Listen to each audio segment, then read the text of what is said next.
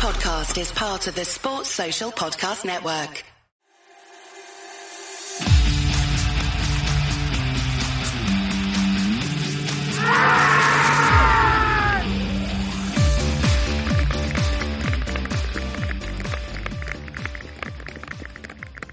Hello and welcome to the Middlesex County Cricket League podcast. My name's Dan Huff from Twickenham CC. Very pleased to be joined by my fellow cricketing aficionado, Salman Ali from North London. Hi Sal, how are you? Hi Dan, good evening, how are you doing? I'm all right, mate, yeah, all right. Also pleased to welcome a debutant from Actonians Cricket Club, Matt Robinson. Welcome on board, Matt. G'day there, Dan. Nice to be here. Great to have you, Matt. And for those who don't know, Matt does regular reviews for the MCCL website of Life in Division 4, and we'll be talking to him a little bit about that later on in this pod. Sal also does regular reviews of the Premier League. So if you've not seen them, there's normally a write-up that goes on the MCCL website within a couple of days of games taking place. For the record, I do one of Division 2, and Sahil Kher of Acton does Division 3. So if you want to read a bit more about the MCCL, then that's a decent place to start. Now, last weekend, week 2 of the 2020 season, I think I tempted fate, fellas, because I remember saying last week that it was great to be back and the cricketing gods were shining on us with a fantastic sort of weekend of weather. Well, that didn't last long, obviously, because the rain came this week and we got some results, but not many, and not many at all anywhere near the Premier League, Sal, right? Do you want to kick us off there? What happened in the Premier League?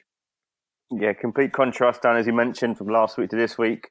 So no games completed, unfortunately, but there was some good action that did take place. The game I was watching was Crouching and North Middlesex, which could have been a really exciting finish in the end, I'd imagine, because North Middlesex were going to be chasing what looked like a very competitive total against Crouching, who posted just over 200 off 47 overs. Star of the show was Darvel Narratum, who scored a fantastic 94 not out. I must add that in saying that it would have been a tough chase, because having looked back at Crouchend's stats, only one team has chased over 200 runs in the last 2 years there. So it would have been a very challenging total to get, especially with their spin attack. What sort of side did North Mid have out there, Sal? Did they have the full batting lineup, as it were? I mean, the top 6 were as strong as it will get, Cracknell, Holman, Evan Flowers, James Parslow, Tom Nicol was playing, Van der Spar. So, yeah, it was, the usual guys were there. So it would be a fascinating game second half if we got some action, but unfortunately that was not the case. And as you said earlier on, that was a case which was obviously similar in other games as well this weekend. You guys went over to Ealing, obviously. It was again, under strength in terms of your personnel, what we put out. But I think you guys did well to get to 188 from what it looks like. It wasn't probably the easiest wicket. Ealing obviously were very strong, as Eugene found out, playing against their team attacking the 2s. Yep. And again, that'd been a fascinating game. And obviously Hampstead back in a bit of form. I mean, we'll come back to that later on. And the 2 other games with Finchley playing Bronsby, Finchley 135 for 8 or 45.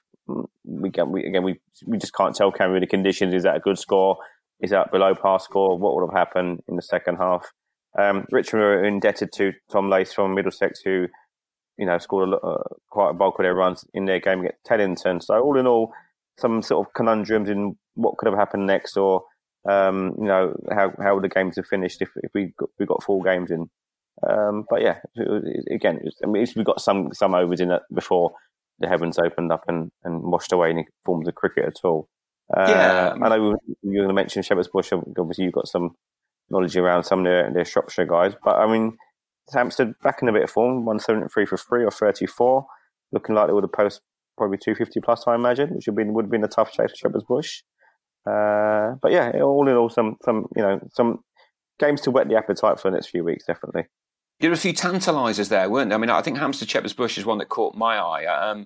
Shepherd's Bush have recruited heavily from God's County, Shropshire, and they've recruited well. We're talking boys who've been involved in winning the national knockout with Shrewsbury. So, Steve Barnard's a serious bowler from a serious cricketing family, and I'm intrigued to see how they get on. I think they're building a pretty strong unit. I'm not going to be bold enough to say that they'll be winning the league next year or anything, but But I do think Shepherd's Bush are one to watch. But Hampstead were in a great place, weren't they? Actually, on Saturday they put up a decent total, and I think it would have been an interesting barometer of where we are for this season.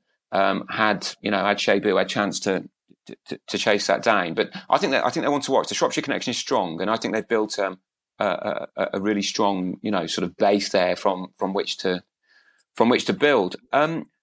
I've always felt, sorry to interrupt you, with Shepherd's Bush, that they haven't really replaced Dexter Marsh in terms of, I mean, obviously he was an overseas player, so it's hard to get players of his calibre over every single year. I always felt they're lacking a real out and out strike bowler. I know they've got Steve Barnard, who doesn't play all the time. He's had a few injuries, and he's had sort of, he's obviously quite a popular guy from the sounds of it. He's attending weddings, etc., from what his captain told me. If he played the whole season, then they definitely could be a side to watch, because their batting's definitely improved. They've got young Idris Otto Mian, who's come through, hasn't he? Yeah. Yep. So I think if they can add a real good, potent strike bowler to their attack, the spin options are, in abundance, really. He's got some fantastic spin bowlers there, Andrew has. So if they could have, strike bowler. I know Matt might elaborate on this. They've got the guy from your club, Matt, isn't it? Is it Bailey's surname, is it? Yeah, Ramon Bailey. He come through our cult system at Actonians. He's a young guy. He's at Loughborough University, left arm fast bowler, big tall fella, about 6'5". Bowls tricky angles, and I think he'll do well up in the Premier Division. I hope he does. 6'5". Paul Smith said to me not so long ago that you can't coach height. You've either got that or you haven't. And 6'5", if you're a bowler who wants to push it through, that's not a disadvantage. I think that's something that is going to stand them in good stead, because we know a lot of bowlers get the ball in awkward places when it's when they're bringing it down from that height. Absolutely. So I was going to ask you one question about Tom Lace and about the Middlesex players. I see Steve Eskenazi played again for Stanmore in Division 2. But if I got this right, these guys are probably going to be off on Middlesex duty quite soon. Is that the way you see it? Are we going to see as much of them in the next couple of weeks? Well, I know there was a 2-day game that took place, I think, due to take place. Obviously, whoever may have got involved in again that Surrey were playing Middlesex at the Oval, I think, the last 2 days. I know there was a Warrington game last week. I mean, you'd think these guys will be getting some action, but it all depends on, how much first team cricket they're going to play, or is it going to be lots of twos cricket? What's going to be their commitments in terms of the next few weeks of what the calendar looks like for Middlesex and obviously any form of cricket. But yeah, I mean, you'd think he'll be getting some games. Again, I'm sure Middlesex are encouraging their batsmen to get out there and get as much time at the crease as they can. Obviously, John Simpson played again this weekend. As you mentioned, Tom Lace, Nick Gubbins, Eskenazi. So it's all the batsmen are getting some time in the middle, preparing for the new season. Just quickly before we move on to Division 2, just quick point to highlight. Obviously, Finchley have been deducted 5 points until the -4. From what I've been told, it's just an unfortunate admin error. There's no real malice involved in what's happened there. So, I'm sure, the person who's done that has held their hands up, and, we can move on from that, hopefully.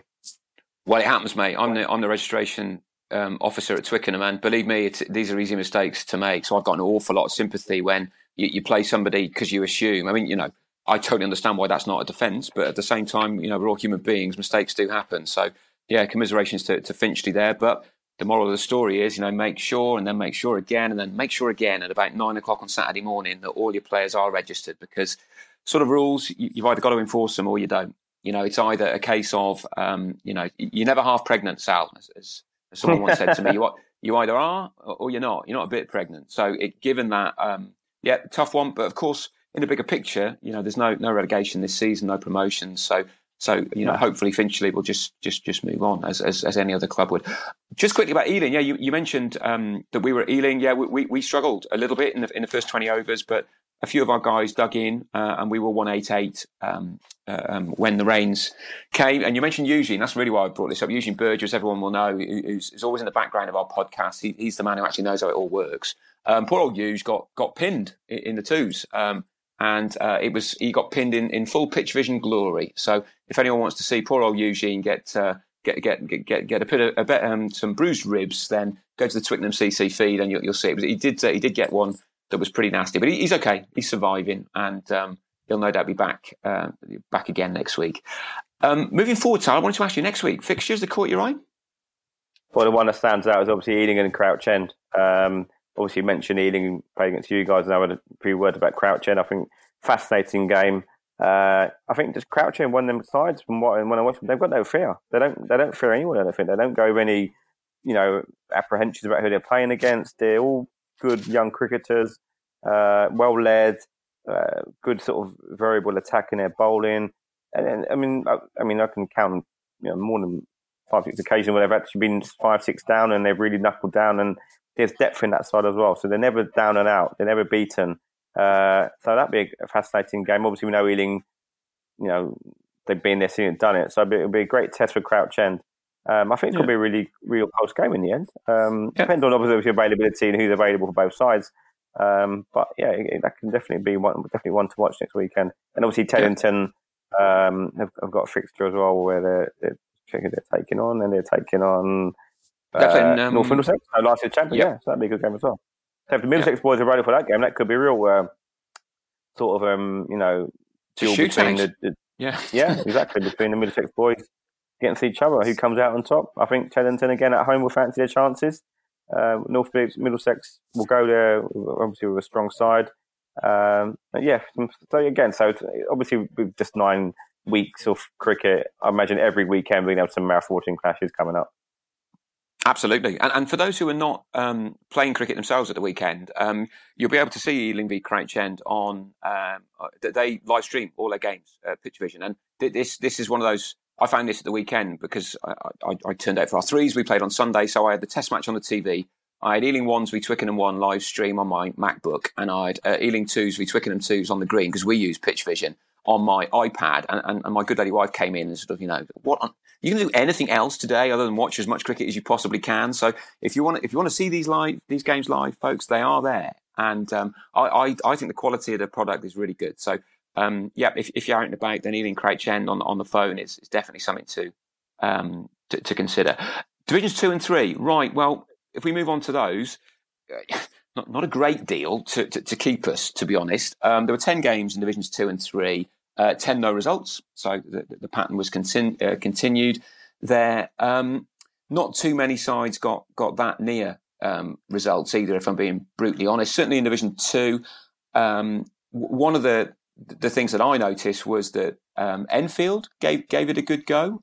Enfield were playing Brentham, and Brentham were 212 for 9 off their 45, and Enfield went out there and had a whack, but they were 62 for 1.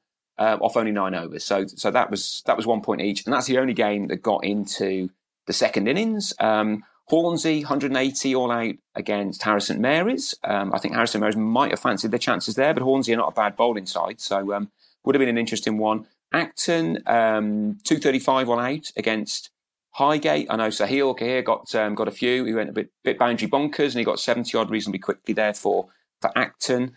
Stanmore Osterley 137 for 4. Stanmore off 35, so they had a nice base. With Eskenazi was 50 odd not out when the rains came. And then finally Winchmore Hill, they really were in a strong position, 177 for 5, but still 177 with 31 overs down. So that was against Wembley. They would probably have backed themselves to have got the best part of 270, and that might well have been a tough one for Wembley to chase. Doesn't matter though, 1 point all round.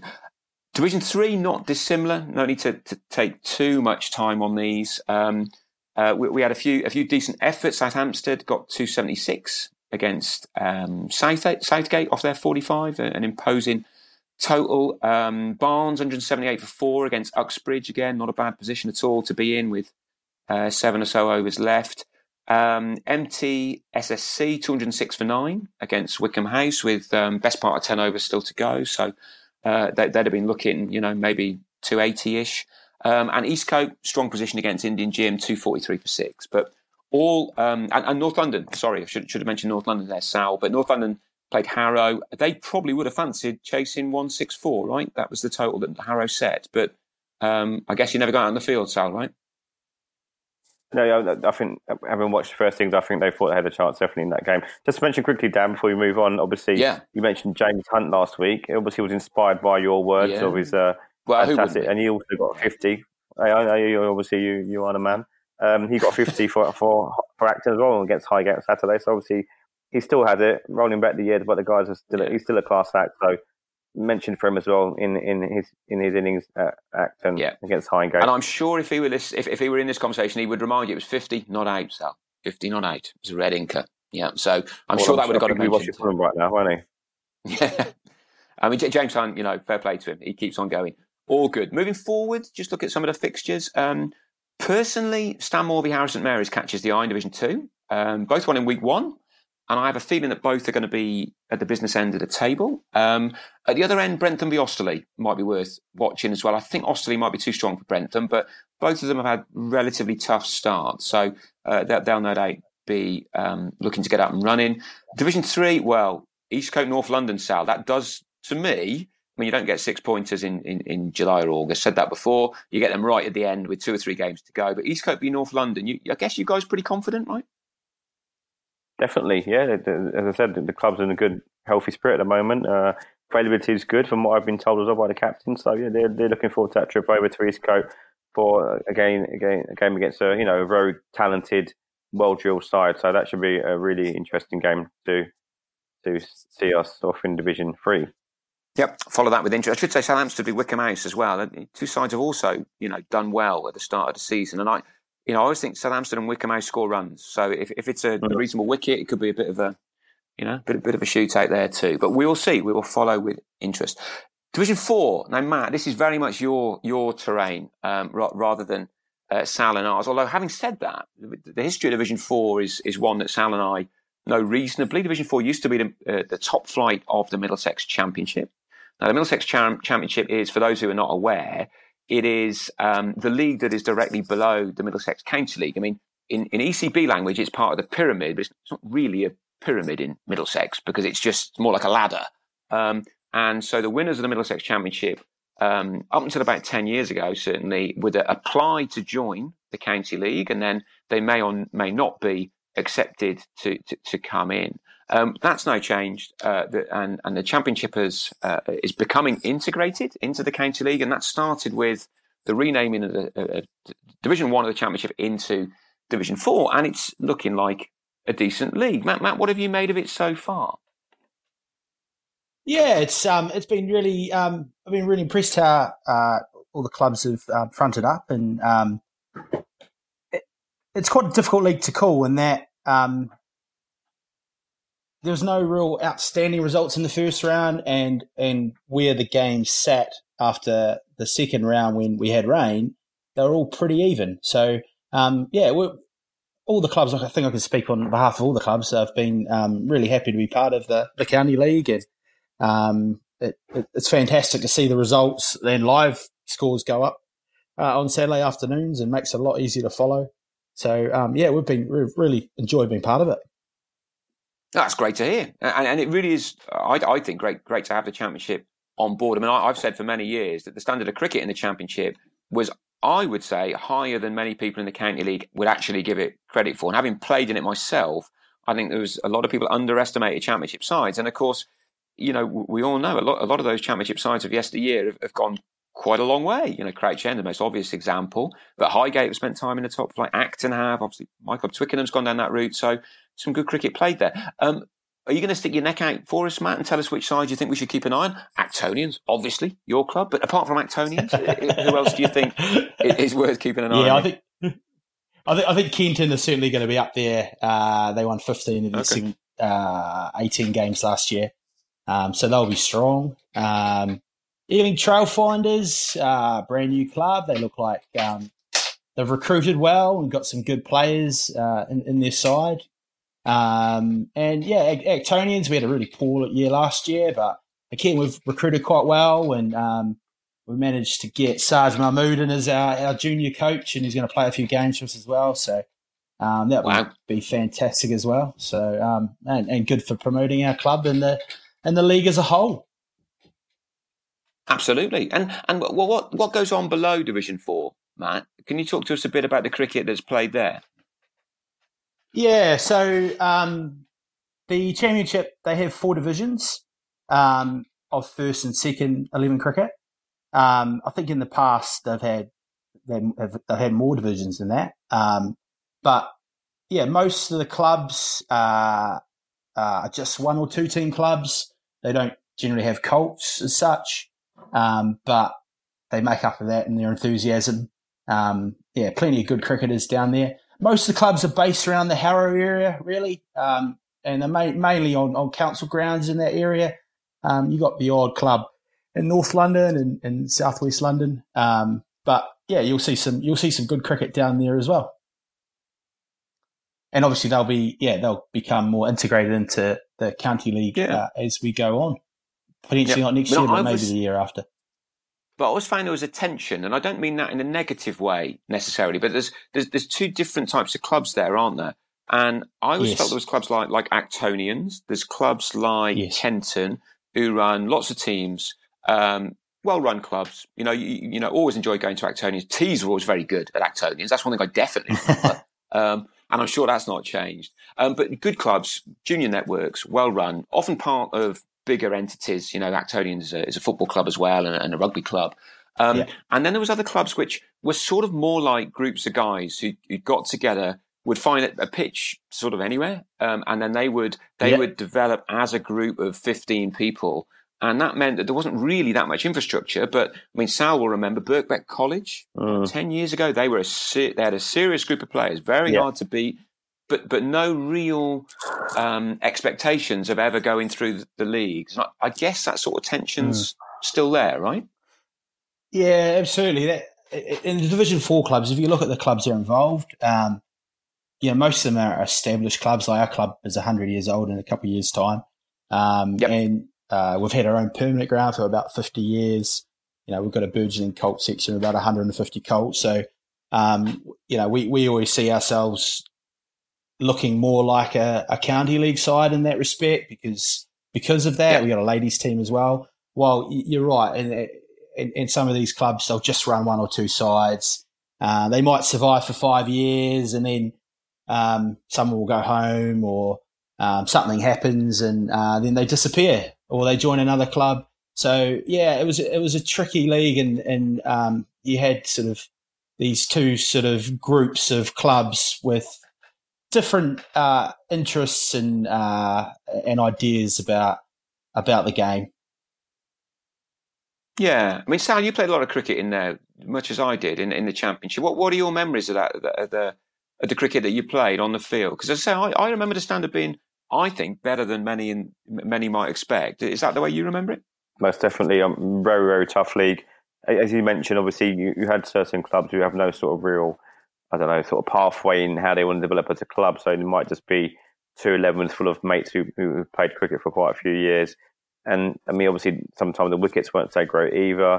You may have a question of umpiring taking place as well. So put that all together in the mix. It was never easy to actually get promotion. But what you did see is, the clubs that did come out of those leagues obviously thrived and moved up the ladder as quick as they could. Really, like you're a great example of that. And so obviously, Crouch End at the moment. It's a good league. It's a tough league.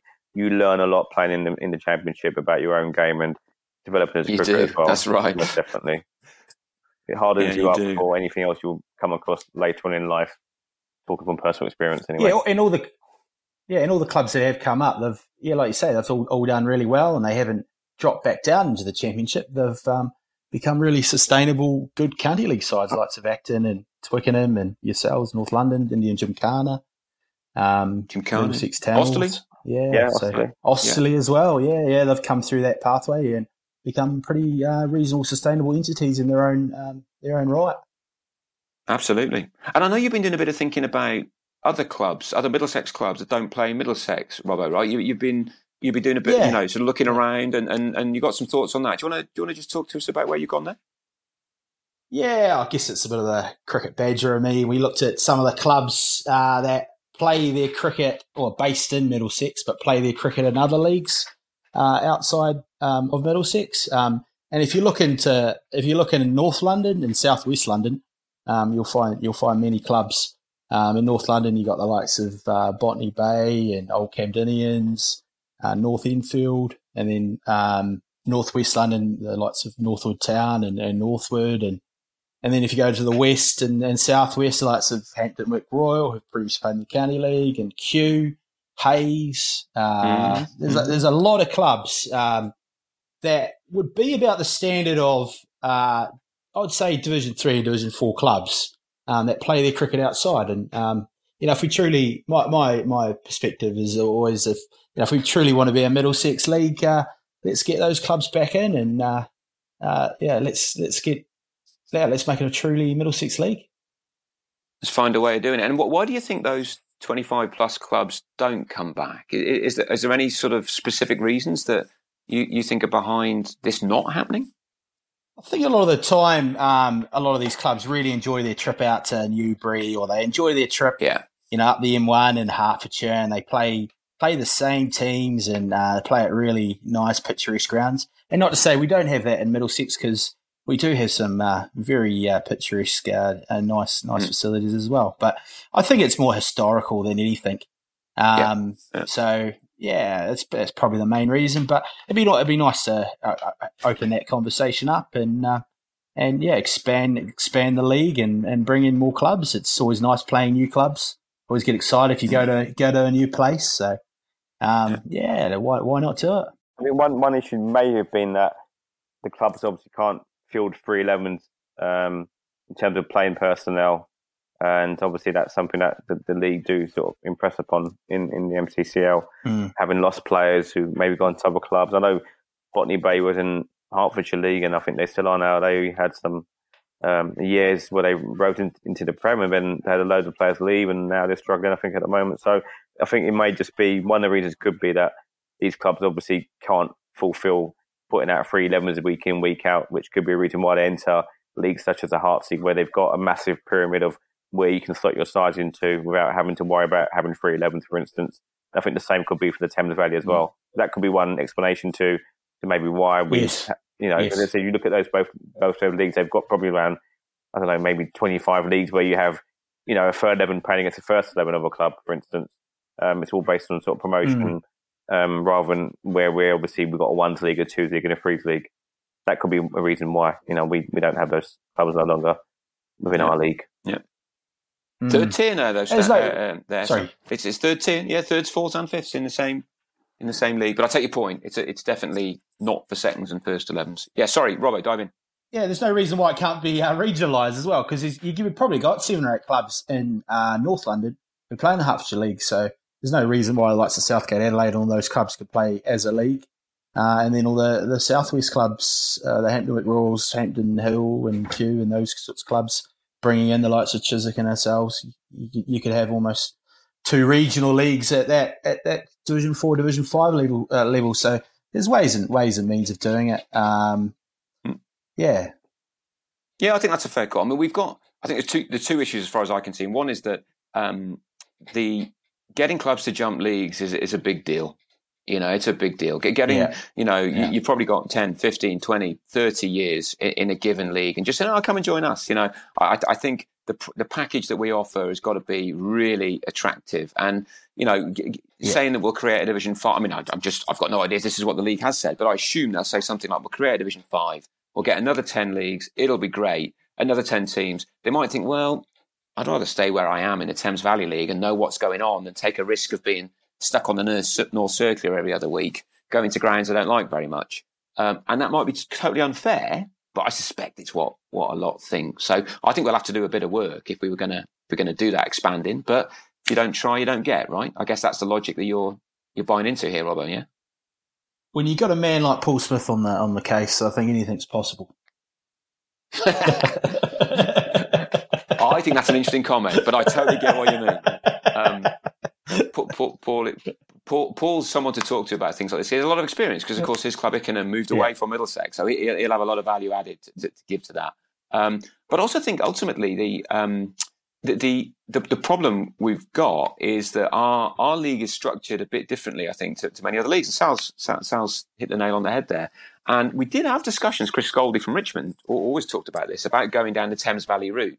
But I personally don't like that at all. I think that really helps the strong clubs, because the strong clubs can say, come and play for us. Play for our thirds and you'll play X, Y, Z's firsts. So the bigger clubs just get stronger and stronger and stronger because they can offer really good cricket right the way down to their thirds, fourths and even fifths. So I think the structure of our league means it's a bit harder for us to make this sort of jump. But it's not impossible. It's something that maybe we should think a bit more about.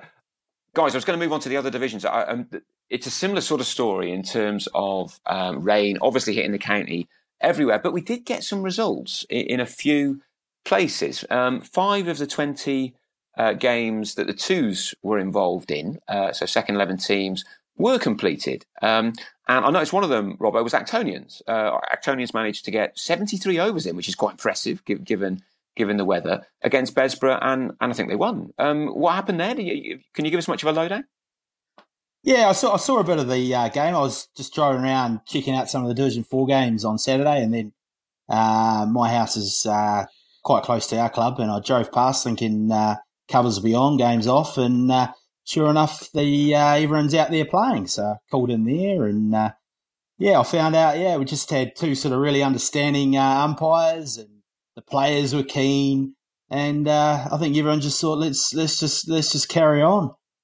Which is really good. We also had a number of our ladies team were down there because we've just one of our ladies has just started playing in our second 11. She took 4 wickets last week, so they're all down there supporting her. So and they had a few beers, so they were getting pretty excited. So we didn't want to disappoint them either. So I think it's fantastic. Definitely no microclimate or anything in Actonians. It's just.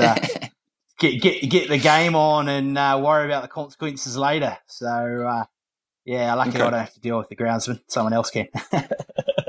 Yeah, that's a problem, isn't it? That's a problem. And certainly 1s and 2s, I think higher up, the groundsman and the umpires might not have let it go that far. But having said that, it's up to the people there to make the decisions as to what's appropriate on the day. So, and it didn't go 100 overs. It was about 70 overs, I think, wasn't it? That's right. That were needed. Yeah. So they went off and on a bit. Yeah. Yep. Yeah. There were 2 other interesting results I wanted to flag up in the second 11 games, guys. They caught me as well. They caught me on the hop, and I don't know if you picked up on this, but Uxbridge played Barnes in Division 3, I think it is, of the second 11. And I noticed that Barnes won, and I didn't really understand it. Did you see this, Sal? Uxbridge were 196 for 8 off 45, and Barnes were 91 for 1 off 15. Yeah, they won by run rate. Thought, yeah. Now, I was a bit puzzled by that because I thought, you've got to have 20 overs to have a game, right? Interesting. And yet they won by run rate. Did that thought occur to you? Yeah, that's a good shout. I thought if you don't get 20 overs, it's 1 point each. Or they may have had 20 overs left in the game, but they got their runs in 15 overs. Yes. The target, it's sort of that. And there's a second game that's in the same position. I'll just mention that one quickly as well. And that's that Ealing Trailfinders, 2s, 207 for 6 off 45. Wickham House, 124 for 6 off 19.2. Wickham House win by 4 wickets. And I'm thinking, I don't get it. I assumed it had rained, in that case, after 19.2 overs, and therefore it would be 1 point each. But it wasn't that at all. They had rain earlier on, I think after or during the tea break, right? And so they had a target that was revised, and they simply reached the target that they needed to get. And it just so happened that in Wickham House's case, it was 19.2 overs. Now, I think a couple of other people were a bit foxed by that, because I just assumed from what I'd read that if you don't get to 20 overs, it's 1 point each, not enough overs in the game. But of course, if you reach the target that's been set, the revised target, then you simply win the game. So maybe it was just me. Maybe I'm the only sad badger that saw these and thought that's a bit odd. But it's there must have been.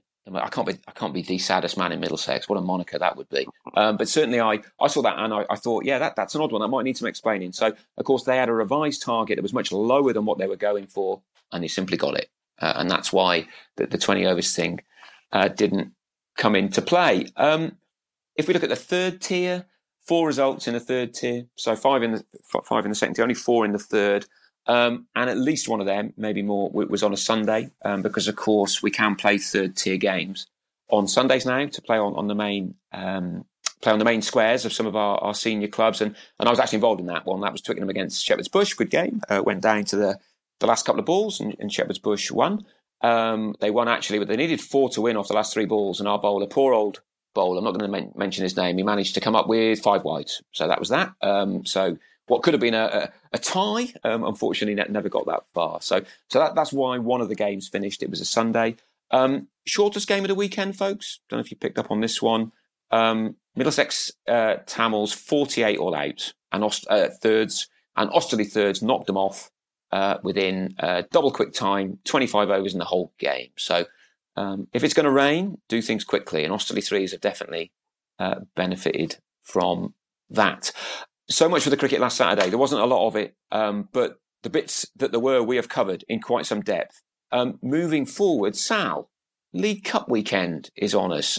Talk to us about that. What do you think is going to happen there? Sure. So this year there's a new format. The League Cup is two cups. So you've got League Cup 1 and you have a League Cup 2. League Cup 1 is mainly for Premier Division sides and a couple of Div 2 sides. Hampstead and I think it's Shepherd's Bush are not taking part this year. And then the League Cup 2, again, is for sides in Div 2, Div 3 and Div 4. So we'd have 2 winners this year of the Cup, which is actually quite good. Makes it more of an interesting competition to see who will come out on top in both formats. And this weekend we have actually some interesting games. We've got Brunswick playing Harrow St Mary's and Stanmore and Crouch End in the league, in the Cup 1, as you call it. And in Cup 2 we have some ties where we've got North London playing AP, Harrow v Kenton, Acton playing Tower Hamlets, Wickham House against the Trailfinders, Mealing, and Southgate playing South Hampstead. So that should be okay. Yeah, a shortened version this year. First up, I've just unilaterally decided we've got to have a competition on the pod to name these cups. We can't call them League Cup 1 and League Cup 2, surely. We've got to think of something more sexy than that. Give that to the listeners, maybe they can come with some ideas for us. Yeah, I think that's right. Matt, are Actonians involved in one of the League Cups in one of the later rounds or not? No, we're not in it this year. For us, because we've got the ladies team on a Sunday, and we've got some established fixtures on Sundays as well. We decided against it. We're not in it. Hopefully, again, we'll pick it up again next year. Yeah, it's a tough one. I totally get it, and expecting people to be available, or your best players to be available Saturday and Sundays is a big ask in this day and age. So I think a lot of clubs will have weighed up the pros and cons of getting involved in that. But you guys are involved in the MDL, right? And the MDL's kicked off. Has that gone well? Yeah, we're taking part. So we're in our group with, I think it's Hornsey, Highgate and Stoke Newington in a group of 4. I think the format this year again is 4 groups of 4. I imagine it'll be the top 2 going through some kind of quarterfinals in the semi and the final. I know your club's involved as well. Is that correct, Dan? You're in a group as well. I think we're formally still involved, but for all practical reasons, I think 2 resounding defeats means we're probably done. But our young guys are involved and they're getting, I think they're enjoying it. Although I think there was 50 wides at Barnes yesterday. I think there was certainly a lot of wides. So I think what we were talking about last week, Sal, bowling straight would be good. And I think in that format, they keep me up at night, mate. They really do. So we're involved, and it's a great tournament, and we've had different approaches to it. Some of them more constructive than others. We had a couple of years where we put out sides that were too strong, and we learned from that. And now we probably put up sides that are too weak, but they're all 17, 18, 19-year-olds, so they're getting plenty out of it.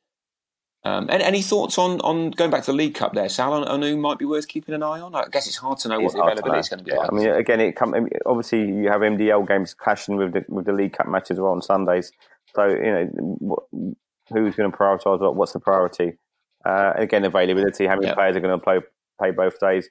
If you look in League Cup 1, the big guns are there. You guys are there, Teddington are there, Ealing are there, Richmond are there, North Middlesex are there. If they're going to have players who want to play on Saturdays as well, along with their Sundays, then they're going to be some great games, and there'll be some hard games as well. As I said, it depends on who's available, what kind of teams they're going to put out, to see how things go. Yeah, I mean, that seems a fair call. Keep an eye on things moving forward. You mentioned there, Rob, about the Ladies 11 at Actonians, and I think ladies cricket's gone through quite a tough time of it in the last couple of years. I know that the Twickenham ladies have changed leagues. They've struggled to get fixtures of the requisite standard. I mean, our team has had a number of quite good players and a number of players who are just starting out, literally learning the game from scratch. I mean, is that something that's happened at Actonians as well? How have your ladies fared? Yeah, sort of similar experience at Actonians. We don't have a massive pool of women to call upon, so you'll have your established players, women who've played for Middlesex and else, and come through the junior section, so they're good cricketers. They understand the game, and then you might get, for instance, we had a American girl that just turned up at the club a few years ago, had this romantic view of cricket and wanted to give it a go. So you got all and sundry, right, really. Yeah. Great. Yeah. So you got all and sundry playing in the leagues, but it has had a bit of a tough time of it. Because my understanding of women's cricket in Middlesex is that there was only ever 3 clubs, and that was the old and also they weren't affiliated to men's clubs up until, say, 10 years ago. So you had Riverview down in Twickenham, you had Dukesmead and Chiswick, and you had Gunnersbury, I think they call themselves, in Ealing. And so the last 10 years, Gunnersbury's gone to Finchley, Dukesmead's come back to Tonians, and Riverview have gone to Twickenham. So, you got those 3 clubs, obviously.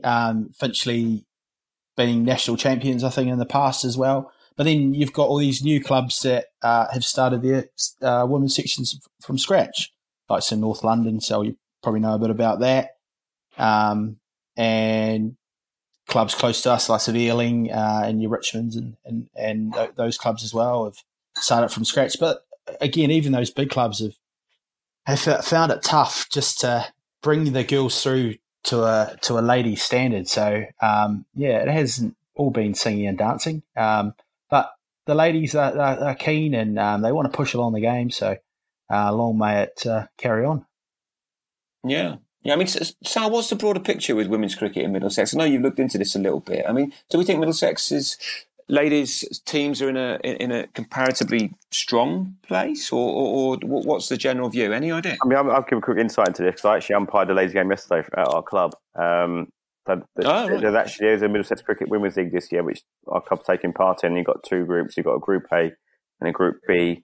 Matt's club, Bushy Park, Ealing and Ickenham in Group A, and they've got Finchley, Hampstead, Harrow St Mary's in North London in Group B. They can play from anything from 20 overs to 40 overs per innings. It's down to the clubs itself to decide. 2 groups of 4, and then there'll be a final in September. The game I umpired yesterday was Harrow St Mary's playing against our ladies. To be honest with you, it really pleasantly surprised me. Standard. Harrow St Mary's had 3 county players playing for them, who I would say would probably walk into our 3rd level at North London and hold their own comfortably.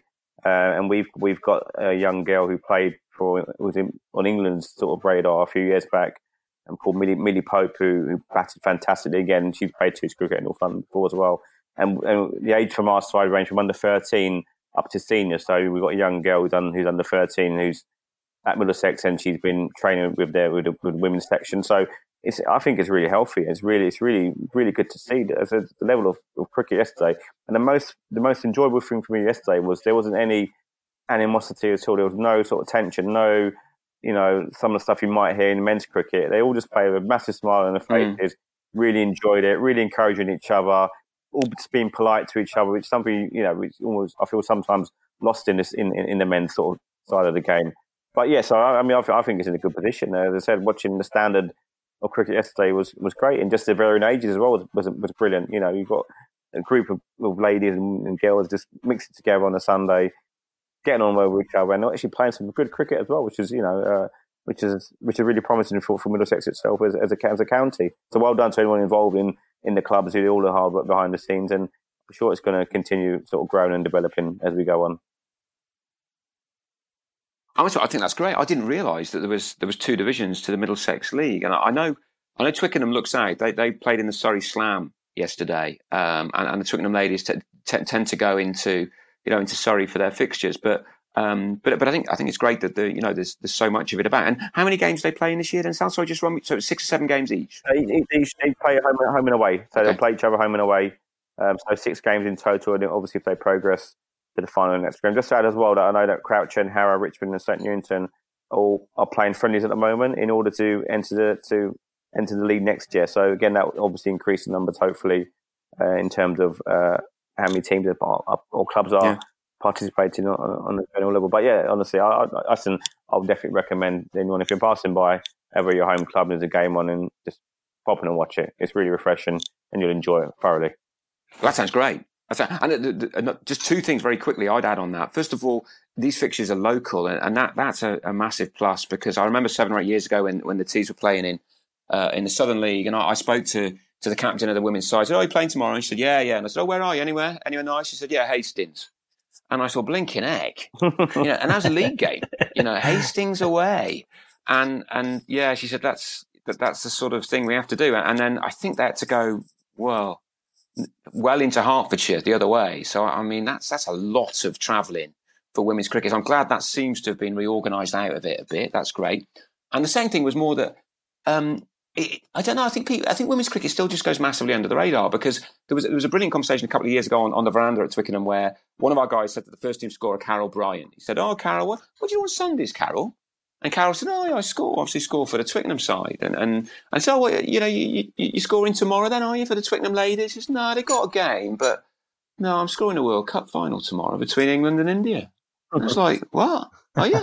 And she was. And I just thought, maybe blokes would have said, would have been blowing their own trumpet a bit, But she no big deal. Carol just said, "No, tomorrow, yeah, off to Lords, early doors. Women's World Cup final between England and India," and she was in the box. And I just thought it was brilliant. I just thought it was a great example of the way that women's cricket is not really on the radar in the way that it perhaps could be. So, Robert, did you have any ideas about moving forward with that? I know that you've sort of taken an interest in this, about the way that the Women's League might be shaped in the future. Yeah, for me, there's no reason why they can't be part of the Middlesex County League. I think Essex have done that. They've integrated their ladies competition into the Essex League. So there's no reason why we couldn't do it in Middlesex. Marilyn Smith, who's on the Middlesex board and scores at our club, she's the chairman of that league. So I think if we get some conversations going, it'd be great. It certainly will help around the organisation and things that goes into it. Yeah. Interesting idea. Yeah, interesting idea. It'd be good to have a few females at the end of season dinner, I suppose, as well, because normally it's just all males, isn't it? Well, there's certainly an imbalance. Let's put it that way. There's certainly an imbalance. Or most clubs I've ever spoken to about such things. Guys, even though there's been no cricket, we've run over our normal half hour here, which is thoroughly to be expected with 3 cricket badgers chatting about cricket. But before we round up, anything else you want to throw in? Sal, anything that catches your eye or has caught your eye this week? Oh no, this is actually some admin from Paul Smith. He just asked to mention that when marking any rain-affected matches, it obviously goes out to all the people who deal with the admin and put the results in. Can they please look out for the extra boxes that pop up and also fill them in? Makes his life a lot easier. Okay, that's slightly coded for those who don't really do the admin. But yeah, I get it. Right. Don't neglect the admin. I'll pass it on to those who do. Yeah, when there's rain-affected matches. We also had a couple of trivia questions that that have come up here, Sal. I don't know. There was one about Crouch End, wasn't there? Crouch End have had a remarkably strong record at home. Is that right? And we were. Do you want to talk us through where we went with that? Yeah, go for it. Yeah, no, at all. So I was just looking at some results as being a badger that I am, and Crouch End have got a very good home record. I think they've lost once, actually twice in the last 2 years at home. So I was wondering if Paul can, obviously, or anybody else, any miracles here, Paul, but or anyone else, or anyone else exactly can come up with the longest unbeaten run in the league at home without getting beaten. Yeah, how many games is it? I mean, I'd like to know if anyone's got any cricketing experiences of ridiculously impressive unbeaten runs, either at home or anywhere else, because I bet there's some. Yeah, it could be all together. Yeah, I bet there's some crazy statistics that could come up there. Cool. I mean, and one occurred to me that, of course, lots of teams rained off this weekend, but I was just wondering if there's ever, we could say anything about which teams have been particularly unlucky with rained off games. And I wonder if there's any way of knowing who's had the longest run of rained off games ever. Has anybody ever had 10 games on the bounce rained off? I mean, that seems implausible to me, but British weather being what it is, who knows? Maybe there's someone out there who can tell us a story about a bonkers run of abandoned games. We're all ears. We'd love to hear it if anyone's got the information. I heard of a guy who played up in Scotland. And you can end it right there. Whole season rained off. Yeah, yeah. He played six league games in the season. You reckon? He said it was that bad one summer. I can't remember when it was, but so hopefully no worse than that. With 6 games in a season. What was the season? 18 games? It could be even longer, you know. Some leagues have 22 games. Wow. Yeah, I think it was an 18-league season, 18-week league season. That's a tough hit. That's a lot of card games in the pavilion there. Absolutely. Cool. Guys, thanks very much for your time and your input. Obviously, we'll be back next week to talk about, hopefully, rather more cricket than we had this week. But in the meantime, if you want to get in touch, then please do drop us a line. Do look us up on Twitter. As I'm always told to say, you know, if you like what we do, then, you know, a nice tick in your for your podcast provider saying that you think our pod is worth listening to would be much appreciated. And as I say, we'll see everybody same time, same place next week. Cheers, fellas. Good, guys. Cheers.